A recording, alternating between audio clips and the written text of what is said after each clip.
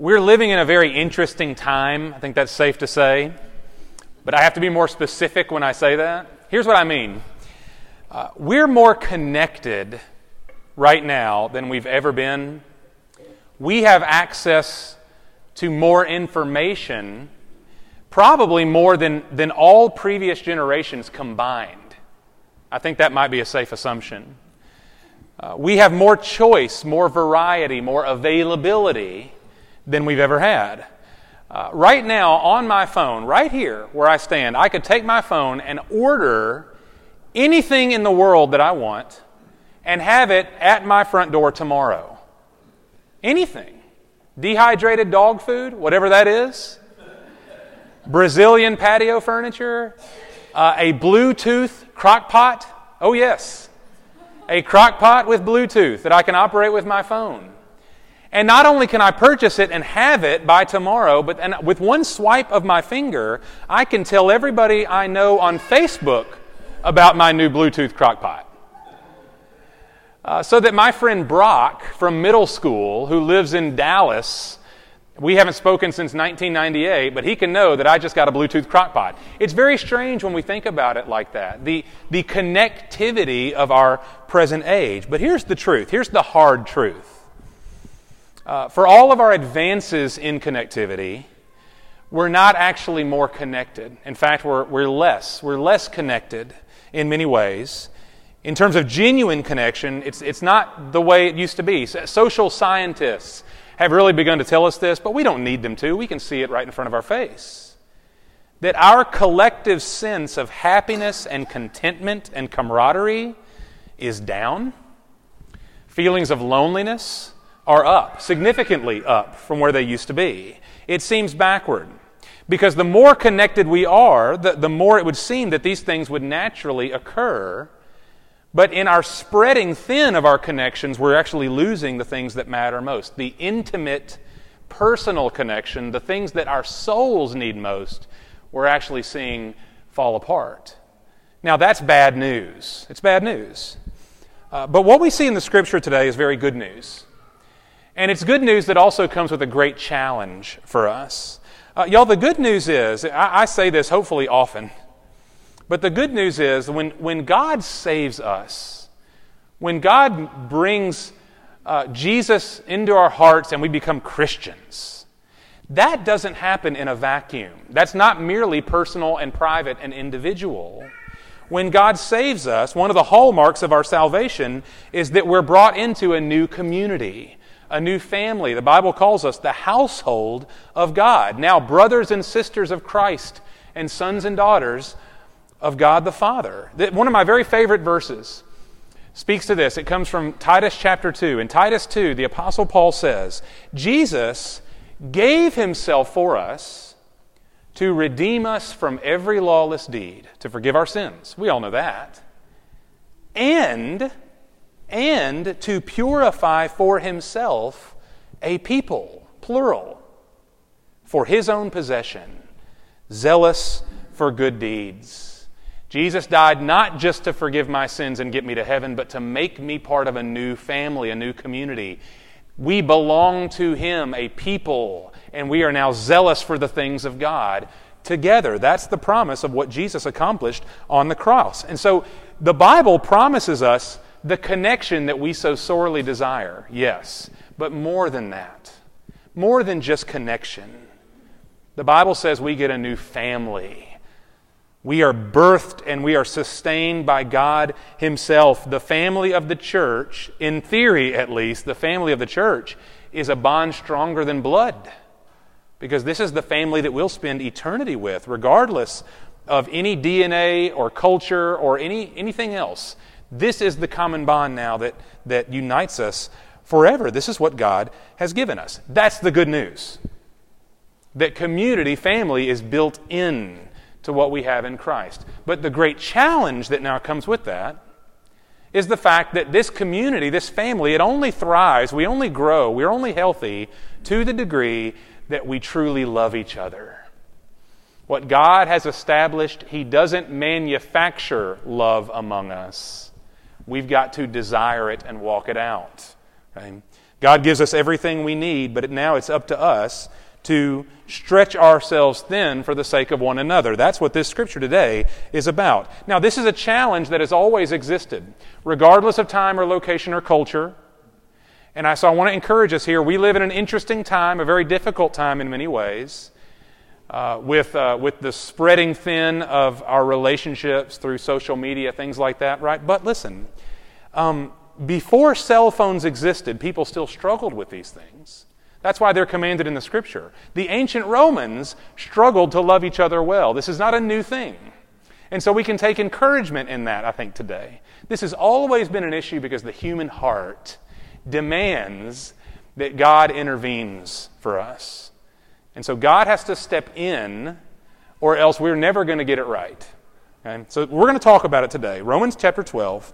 How is the grace of God applied to the church? What kind of people is God producing here? Look with me at Romans 12, verse 9. Again, let love be without hypocrisy, Paul says. Abhor what is evil, cling to what is good. This is love right here. Love is the most basic, most essential command of the church. Right? Most of us know that. Love, right? It's the big one. Listen to how Jesus frames it in John 13. Jesus, speaking to his disciples, says, "A new commandment I give to you, that you love one another." Now, that's not new. What's new about that? We've always known that, but here's what's new. Even as I have loved you, Jesus says, that you also love one another. It's the quality of love he's talking about. By this, all men will know that you are my disciples, if you have love for one another. We see in that one little scripture right there from John, Jesus is telling us what love is. Love is first, it's obedience to Christ. He tells us to do it. It's also the reflection of Christ to one another. We love each other even as he has loved us. It's a unique form of love. And then thirdly, Jesus says, it's our witness to the watching world. How will men know who we really are? They'll know us by our love. That's the proof of our discipleship to Jesus. Okay? Now, this is not new information. We all know that we're called to love each other, right? It's very basic. It's essential. This is what the church is. But you notice how Paul offers a distinction? Paul does not command us to love each other. He assumes that we do. He's talking about a certain kind of love in verse 9. Let love be without hypocrisy. Hypocrisy, that's an old Greek word that was used in the theater.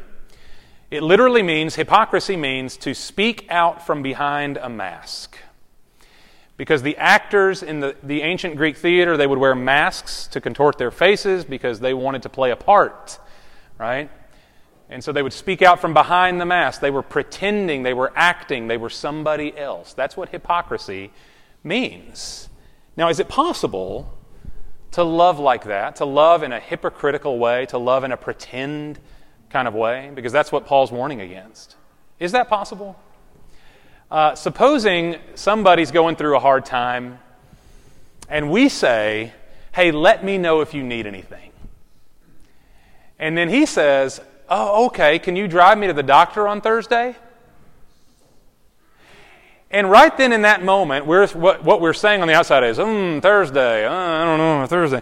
What we're thinking is, oh man, you weren't supposed to ask me to actually do something for you. I mean, in that moment, did I really mean what I offered? Or was I just pretending to be loving? I just wanted to give the appearance of being loving.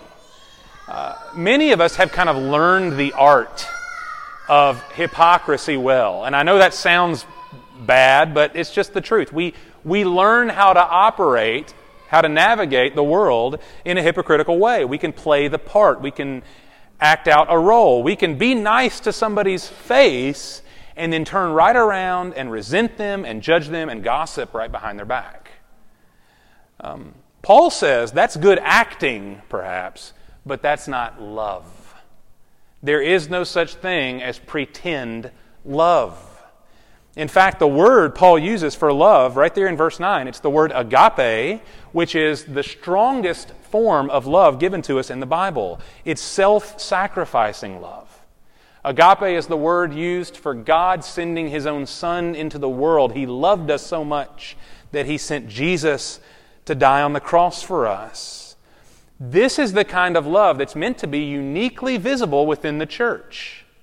This is what Jesus was talking about when He told us to love one another. Therefore, this is the kind of love we cannot fake.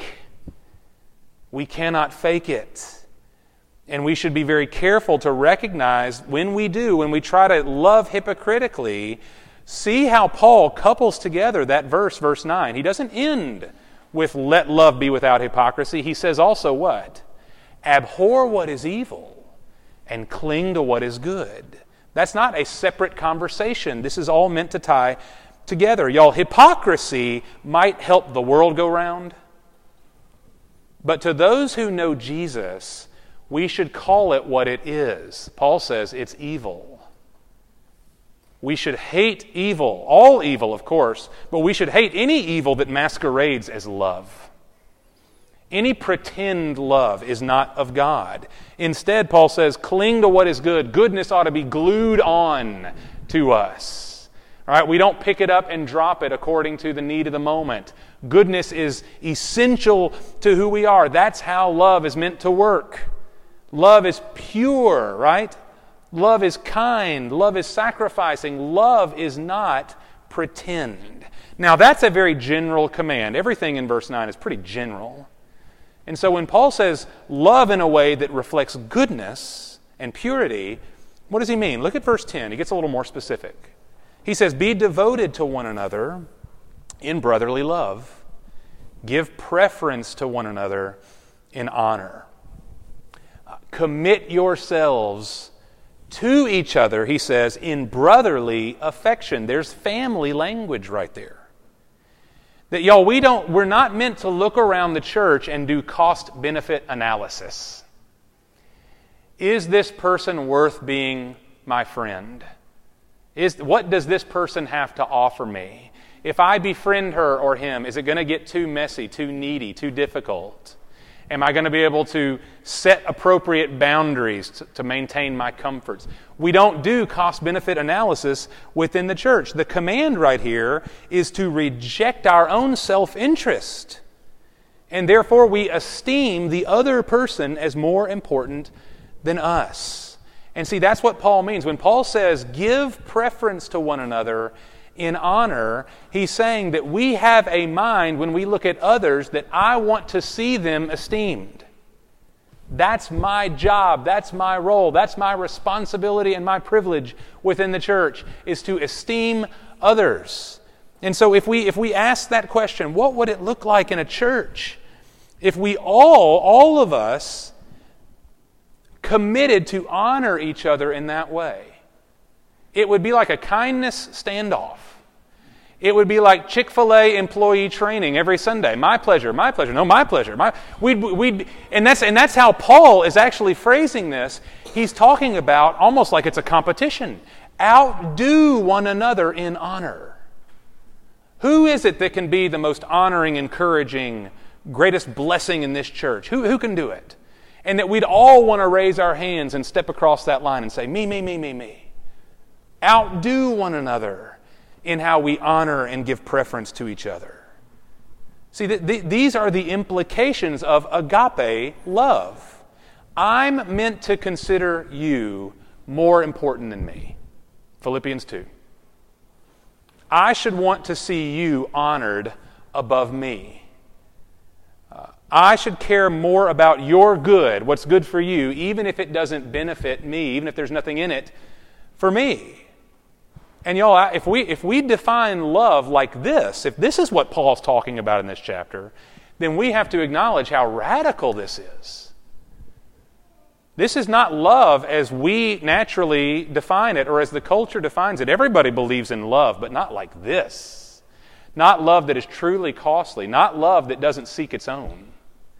This is real love. This is what Jesus meant when he said, even as I have loved you, so you now love one another. That's how the world is going to know who we are and what we're about.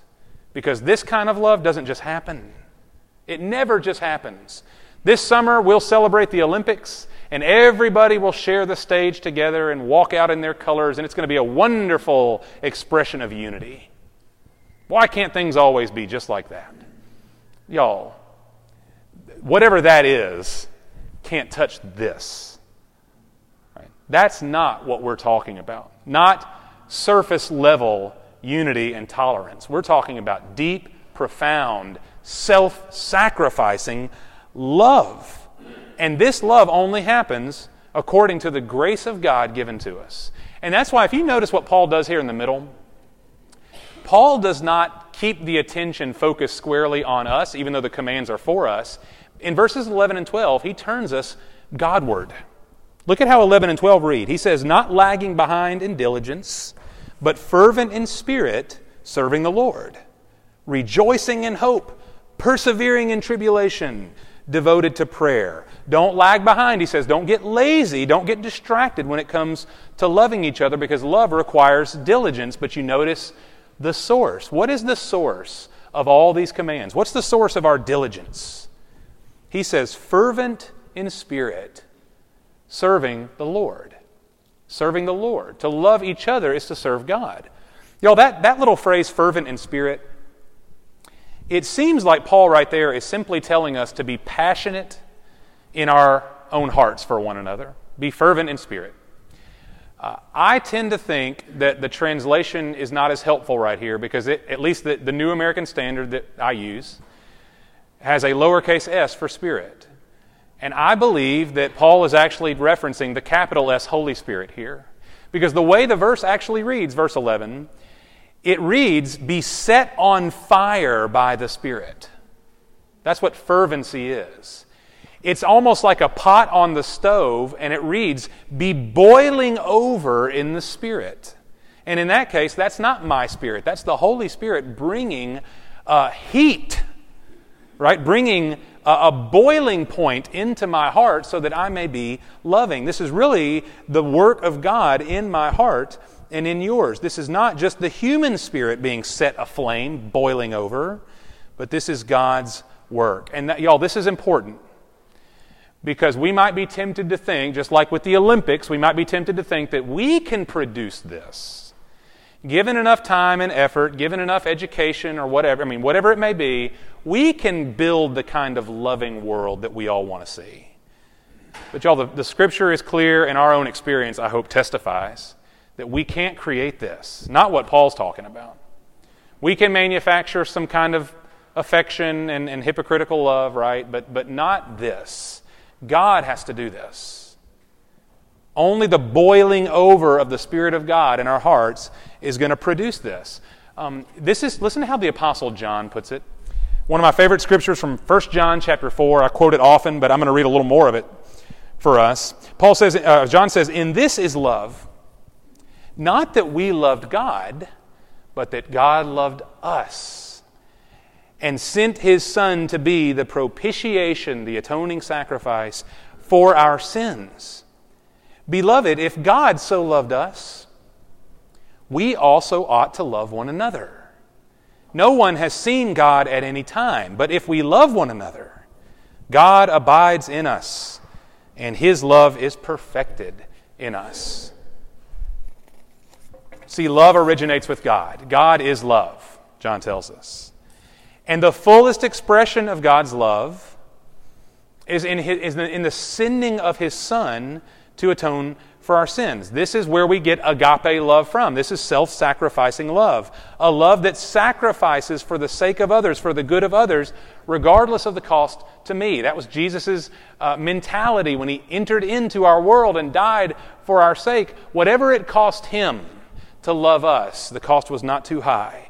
He gave His own life. Now, it would make sense, 1 John 4, it would make sense for John to say, if God so loved us, then we also ought to love Him. Right? And that's understood. Of course we're supposed to love God, but that's not what John says. He doesn't reciprocate. If God loved us, we ought to love God. Of course we should. But John actually gives us this very strange transition. If God so loved us, we also ought to love one another. Because when we love each other, John says, God abides in us and His love is perfected in us. That's what's at stake here. The love of God is meant to transmit. It's meant to spill over for the sake of others, for the sake of the church. Y'all, when Jesus died for our sins, we saw this a minute ago in Titus 2. When Jesus died for our sins, part of His purpose was to create a new people, a new family, a family of people who actually, truly, really love each other. And because we are able to love each other, we have an unmistakable, defining reality. This is who we are. We are His disciples. This is a love that we can't manufacture, and so it's got to come from the Holy Spirit. It's fueled by the Holy Spirit. And that's why we see verses 11 and 12, it's almost like Paul takes a step back and says, make sure that your love is centered rightly, that it's centered on Christ. You see verse 12 again. He says, rejoice in hope, endure in trial, devote yourselves to prayer. Those are all things we do together, but we're not looking at each other. We're looking to Jesus, right? We're rejoicing in hope, right? The hope of Christ. We're enduring in trial. We do that together. We actually do it best together when we're not siphoned off and alone.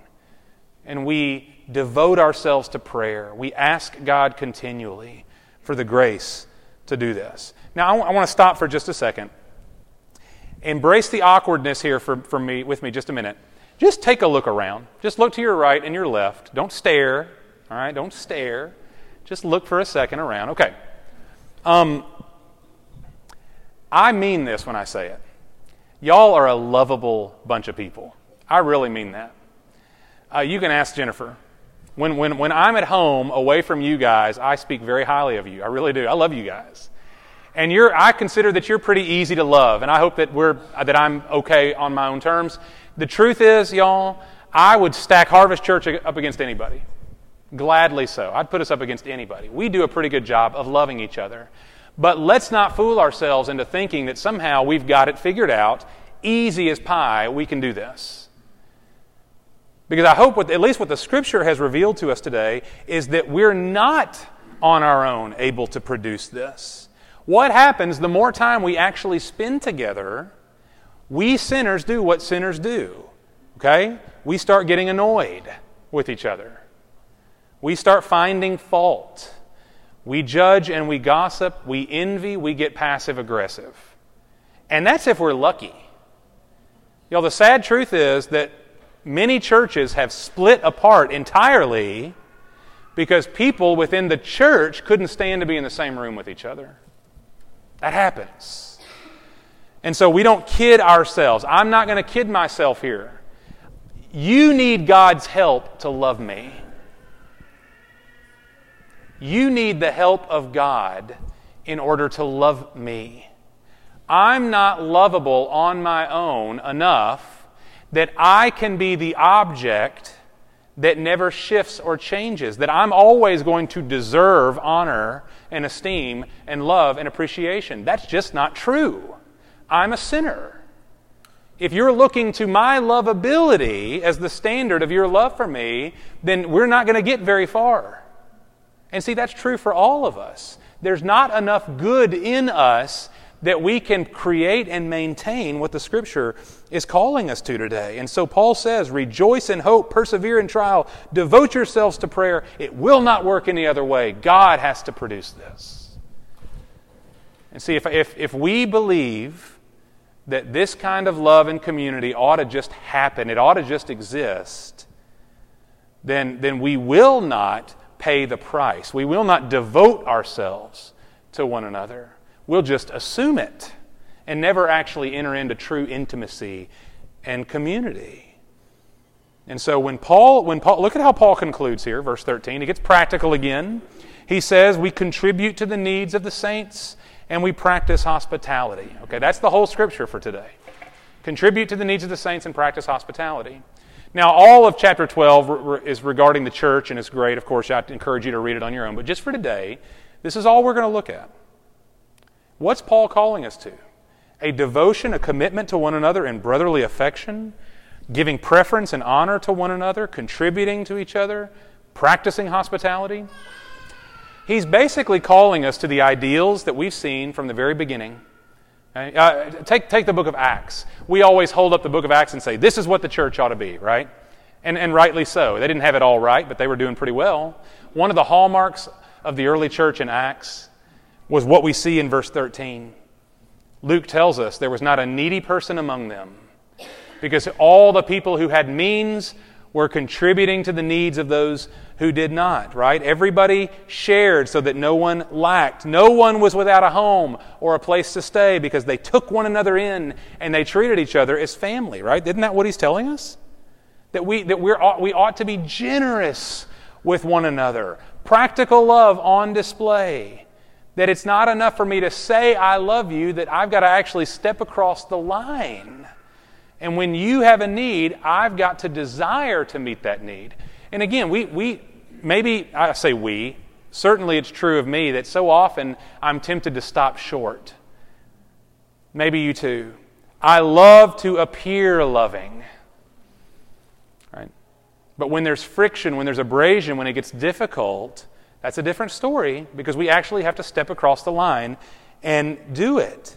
And so maybe if certainly modern Western American people, we oftentimes love the idea of generosity and hospitality, but we also love our house as a retreat, right?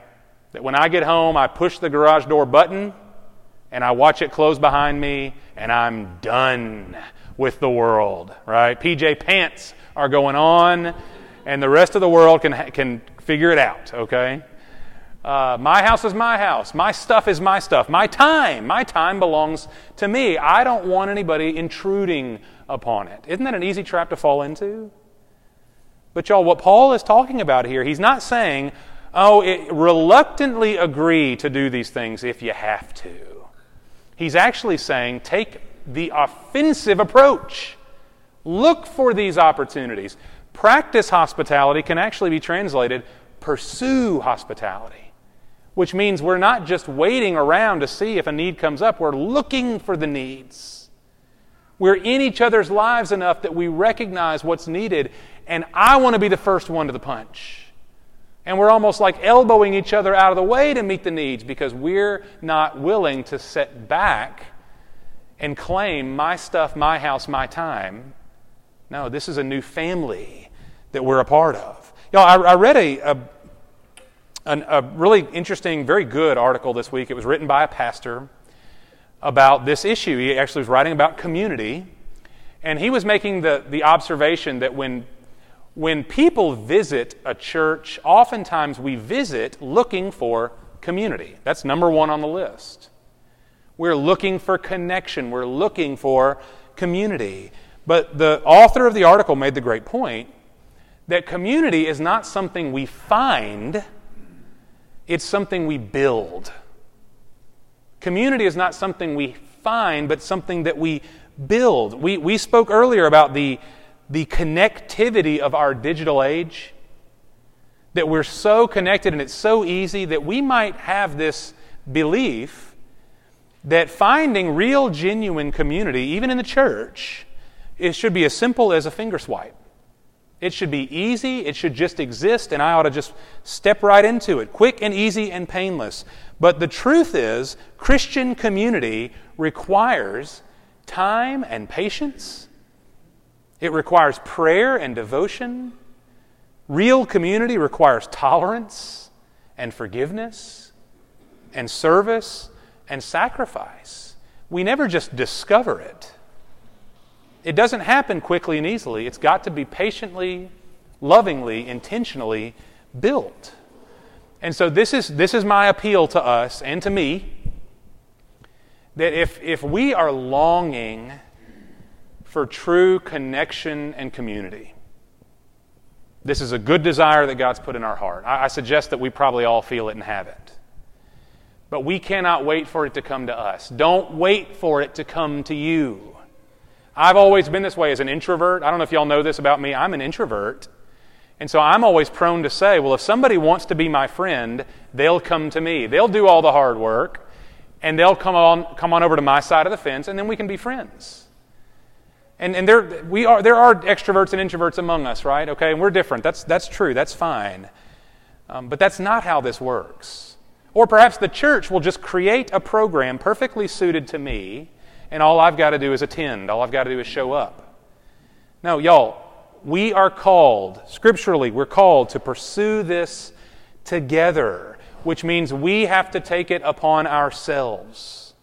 God has created this family. We didn't have anything to do with that. We were grafted in by faith to His family. Right? That's God's doing. But if we want it to matter, if we want to really reflect Christ to each other, if we want to really know the joy of what God intended, if we want to be a witness to the watching world, then we've got to be willing to build and not just to expect that it exists. And so let's make it as practical as we can, okay? I'm going to ask a series of questions here. Let those that apply to your heart. Who in this room have I not met and I need to introduce myself? That seems very simple, right?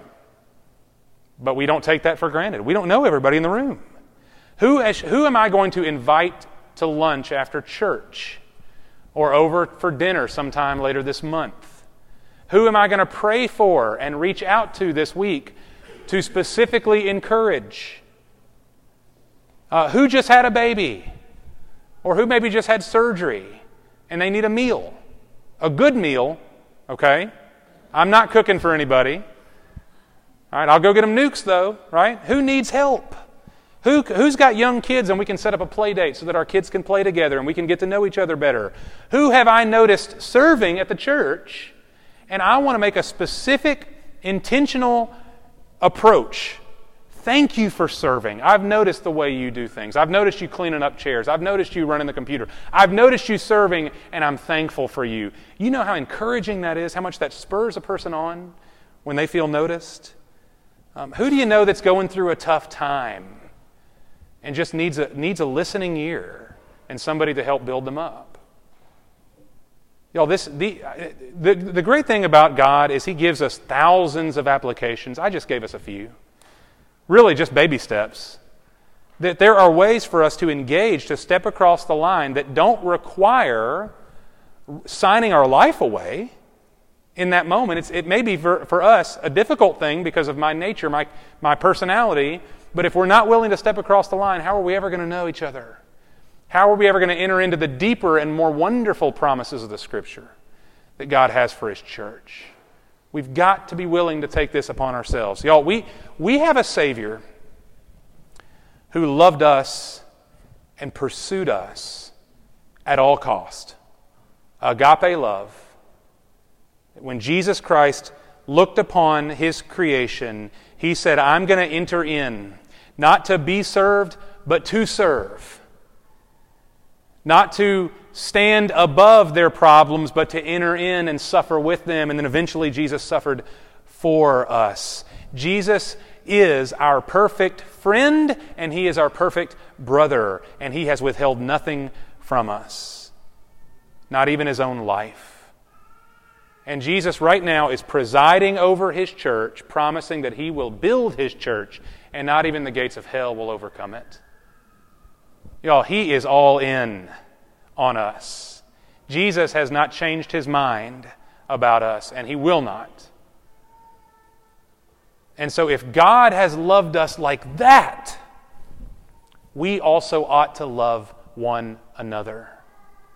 How would God impress upon my heart, your heart today, to lovingly step across the line so that this kind of love may take root at Harvest Church, and that we might be the kind of people that the watching world looks upon us and demands some kind of explanation, because that kind of love never just happens.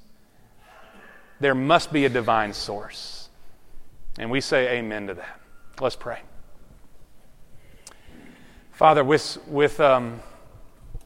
I pray with a humble heart that we would have humble hearts this morning to recognize the difference.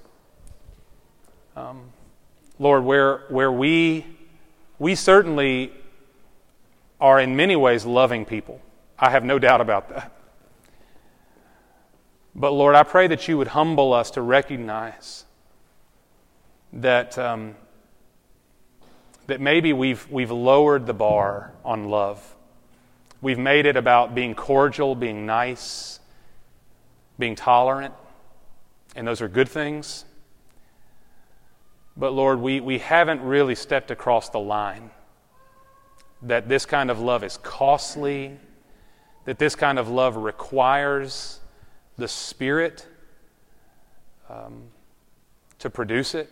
We can't manufacture it. That this kind of love is in it for the long haul, that we're not just seeking what we can benefit, but that we're giving ourselves for each other.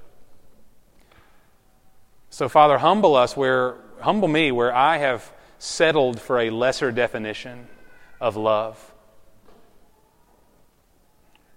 And Lord, give us together a wonderful glimpse of Jesus Christ this morning. He is our standard. As He loved us, we also ought to love one another. And so, Father, where we fall short today, and we do, will you encourage us not to look to ourselves, but to look to Christ? That He would be our motivation, that He would be our standard, that He would be our example, that He would be the engine that makes this thing run. Lord, that we would look to Jesus Christ and see a love so rich, so unselfish, a love that crosses every boundary, that He loved us that much and came for us. And Lord, let that love transmit. Let it spill over. Let it be so rich in our hearts that we just can't help but treat one another in a truly loving way. Father, will you help us to take little steps here today? You are patiently, lovingly building Harvest Church. Lord, let us accept that we can't flip a switch here. But Lord, let us take a step today. I want to know others. I want to love them well. I want to honor. I want to outdo everyone else in honor. Father, I want to look for opportunities to share and contribute and to be hospitable and not just wait for them to come to me. Lord, fix our eyes on Jesus Christ, who has done all of those things. He came for us. He pursued us so that He might make us His own. Father, help us to be the church. Lord, not in a facade way, not with masks on, but real love, because Jesus Christ is in our midst. And so we ask for your help and your grace. Make us diligent in this, we pray in Christ's name. Amen.